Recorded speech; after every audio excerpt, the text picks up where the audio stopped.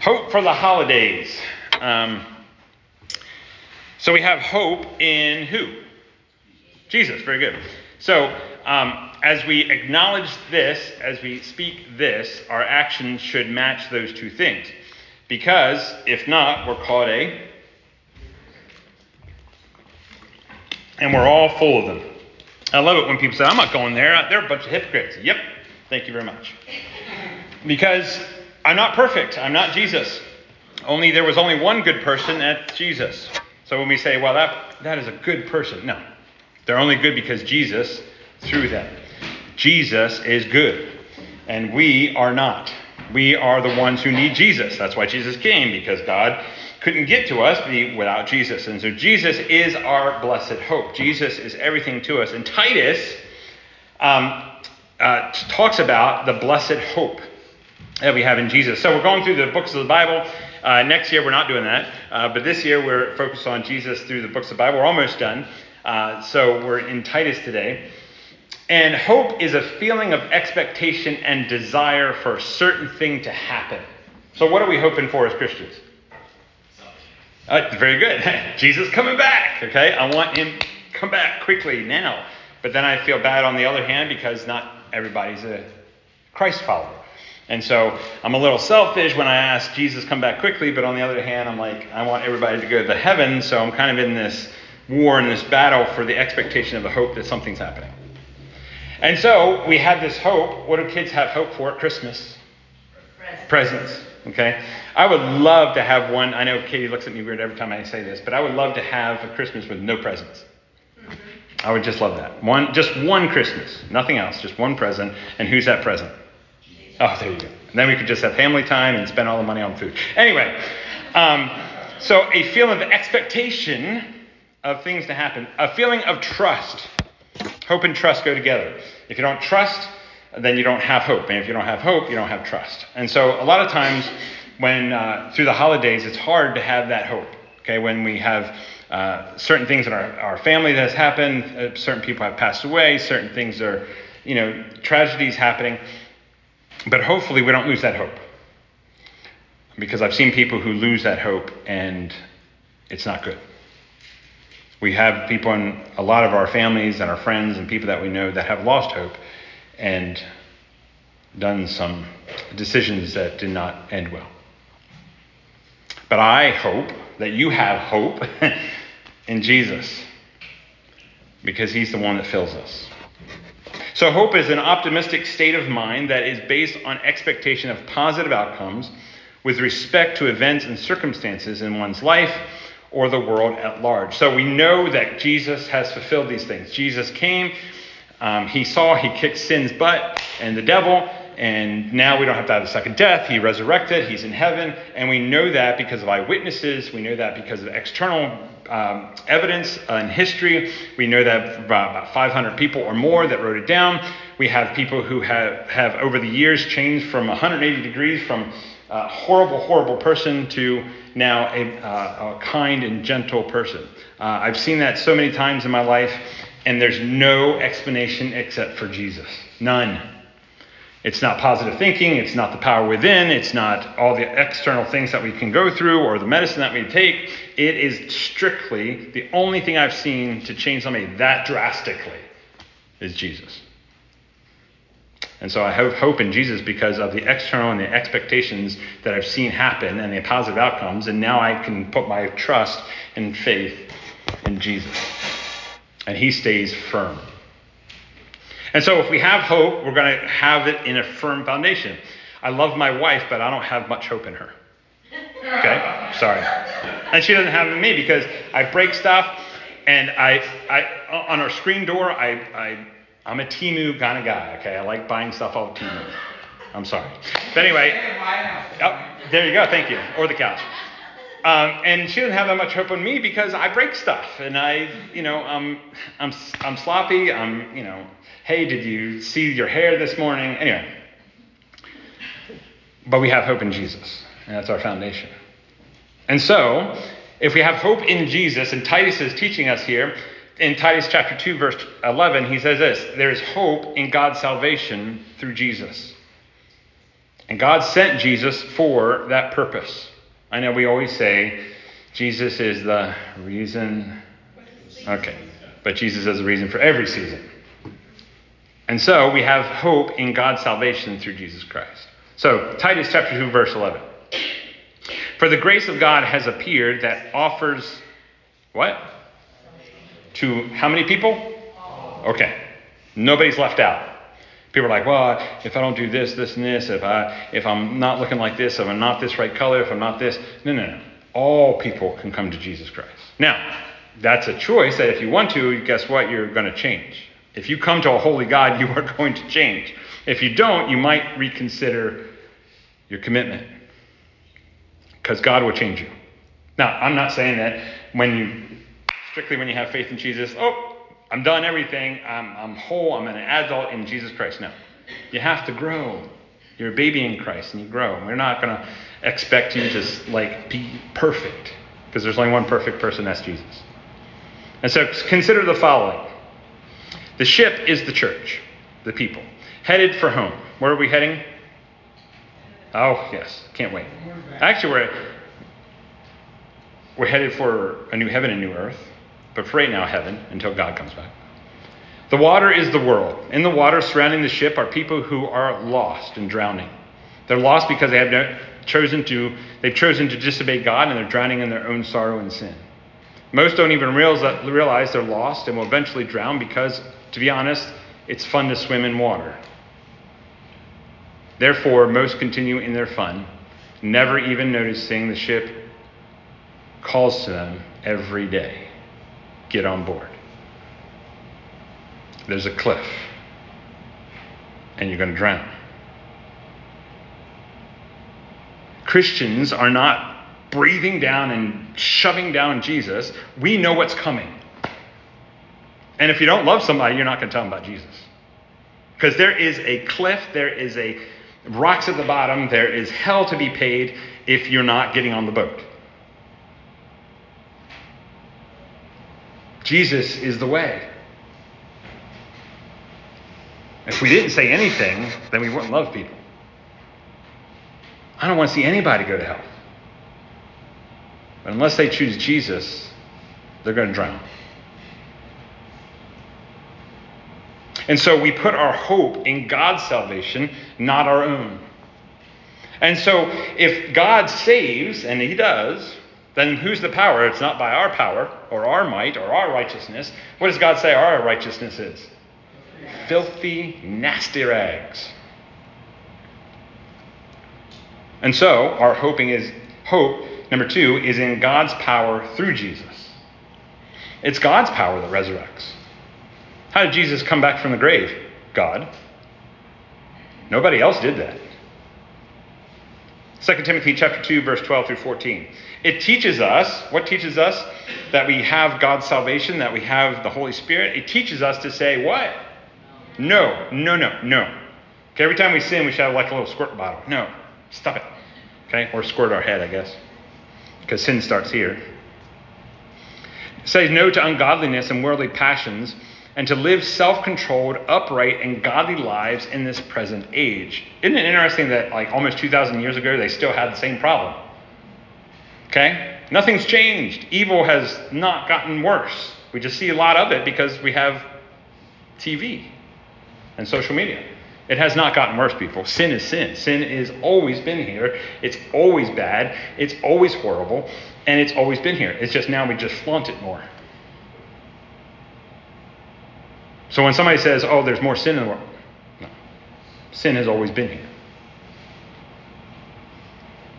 But the Holy Spirit, the power that we have is to say no to those things.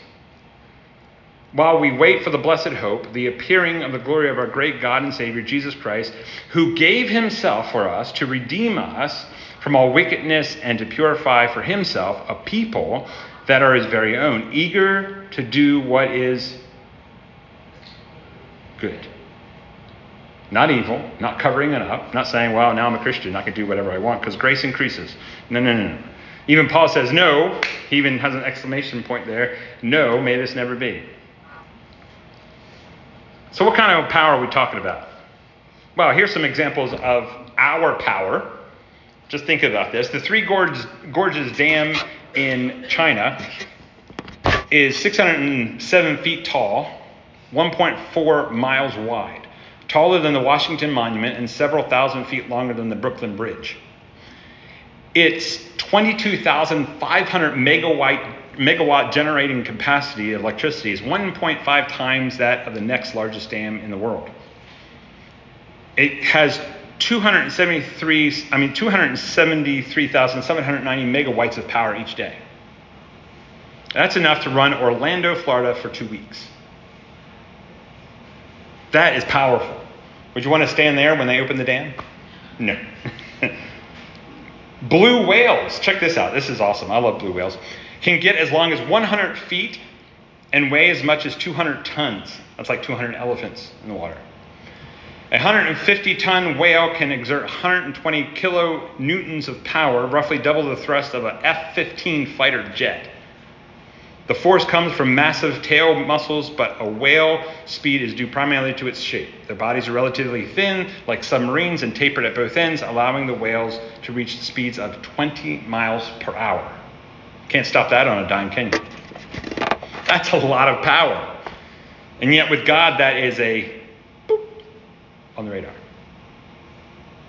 He has power enough to resurrect Jesus Christ from the dead. He has enough power to resurrect us, and we just don't tap into the power. It's not our power. It's not what's inside of us or what's outside. It is Jesus Christ through the Holy Spirit who gives us power. And that power is more precious and more powerful than whales and a dam. And we sit back and we're like, no, we don't really have the power to say no. We don't have the power to say, get away from me, Satan. No, we don't have. We get drawn into the TV program and to the gossip and to all the other evil stuff. I'm not saying TV is evil all the time. Just like any other tool, if you use it in the right way, guess what? It's good. If you use the internet in the right way, it's good. If you use anything in the right way, it's good. But it's when we open the door to things that should not be opened, and we let that power hurt our power of the Holy Spirit. And we focus on that power. And so if we have hope in God's salvation, when we have hope in God's salvation, it's the power through Jesus Christ. Then we have hope in his authority. Now this gets a little stickier. Okay, we like the whole salvation thing. We like the whole power thing. That's really good, right? But that power has to be controlled under authority. We don't like that sometimes. We don't like to be told what to do. We're like, no. That doesn't work in my life, so let's skip that one. And God, you tell me the other stuff to do, and I'll do that. But this one, I don't want that one. It's either take it all or nothing. You know that, right? It's an all or nothing relationship with God. It's either all God or nothing. There's no in between, holding both hands, lukewarm. What does God say in Revelation when you're lukewarm in his sight? He'll spit you out. Just like today, I was trying to drink coffee and I was sucking in and trying to drink at the same time and spit everywhere, but it was bad. I was like, are you alive?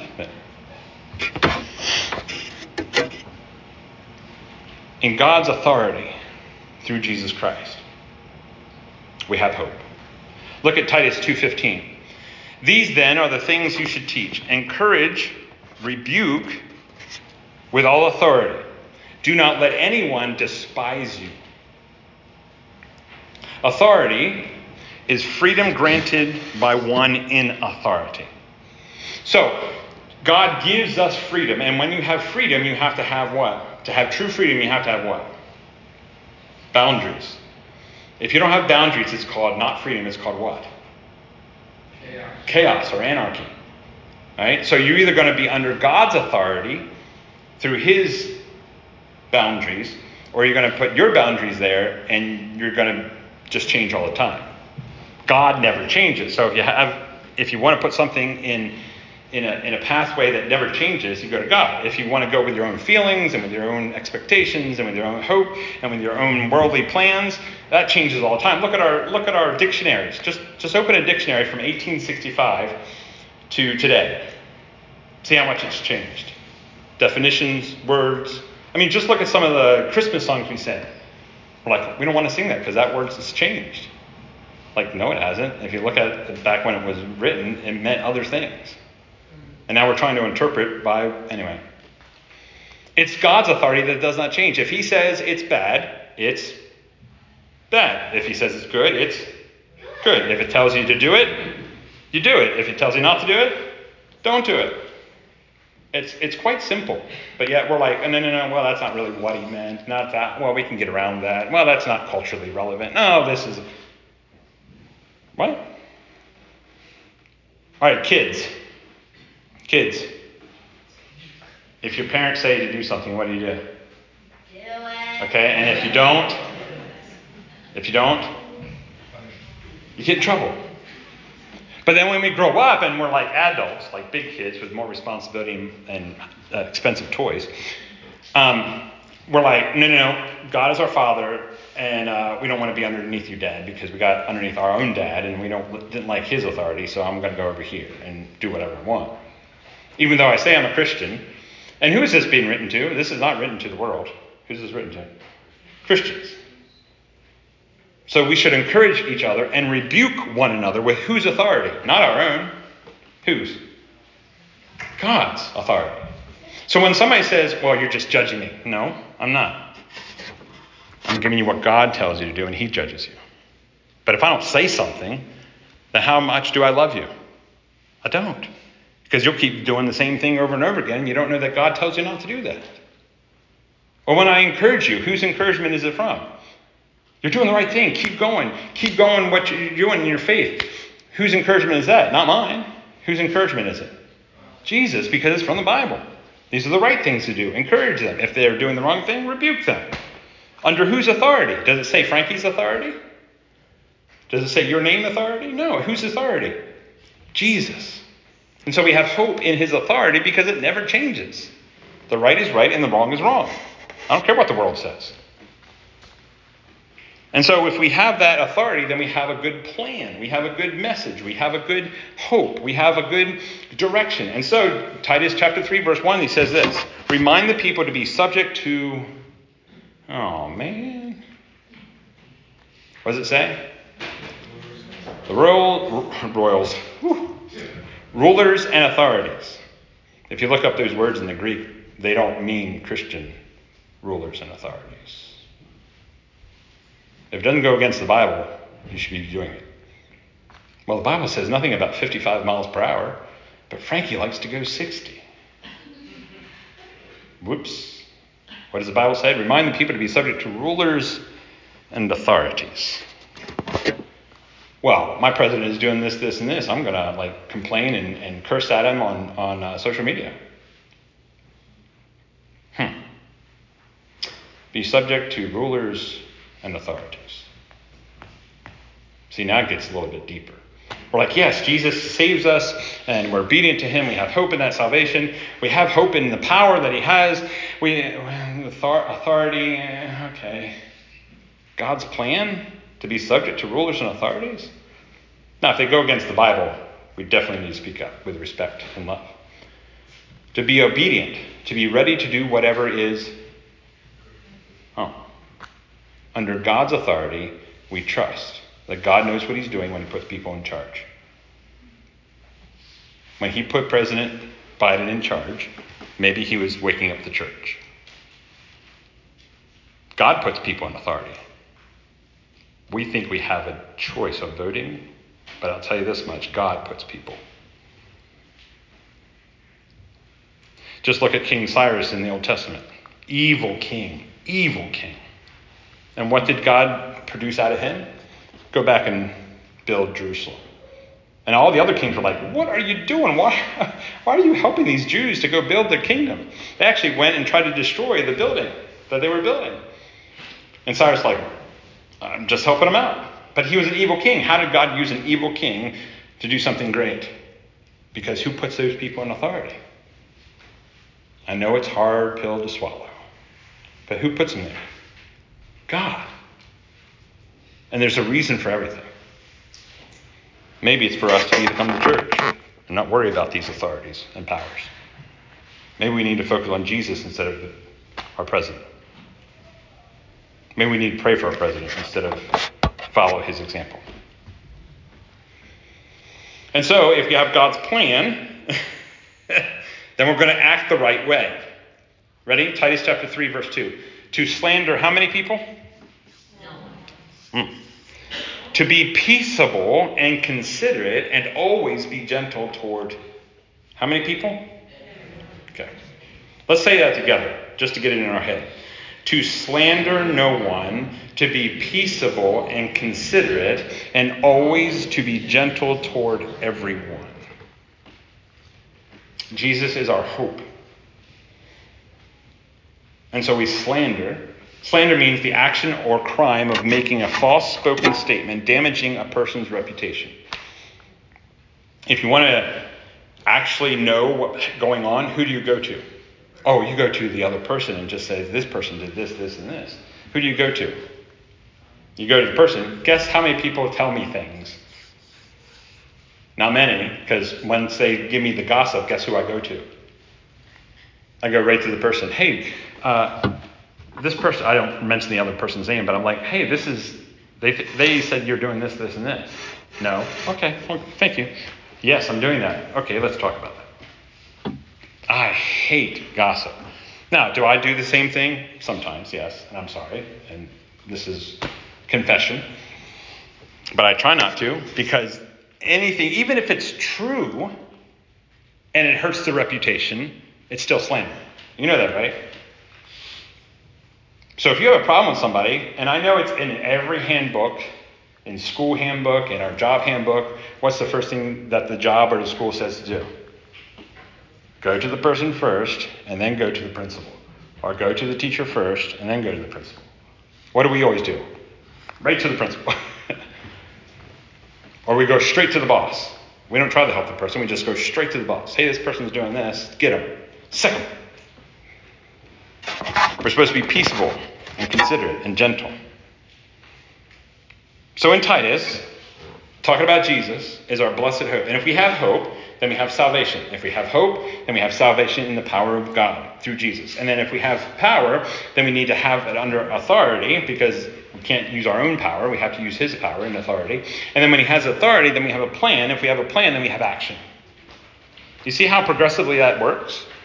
And if you take one of those out, it kind of doesn't work.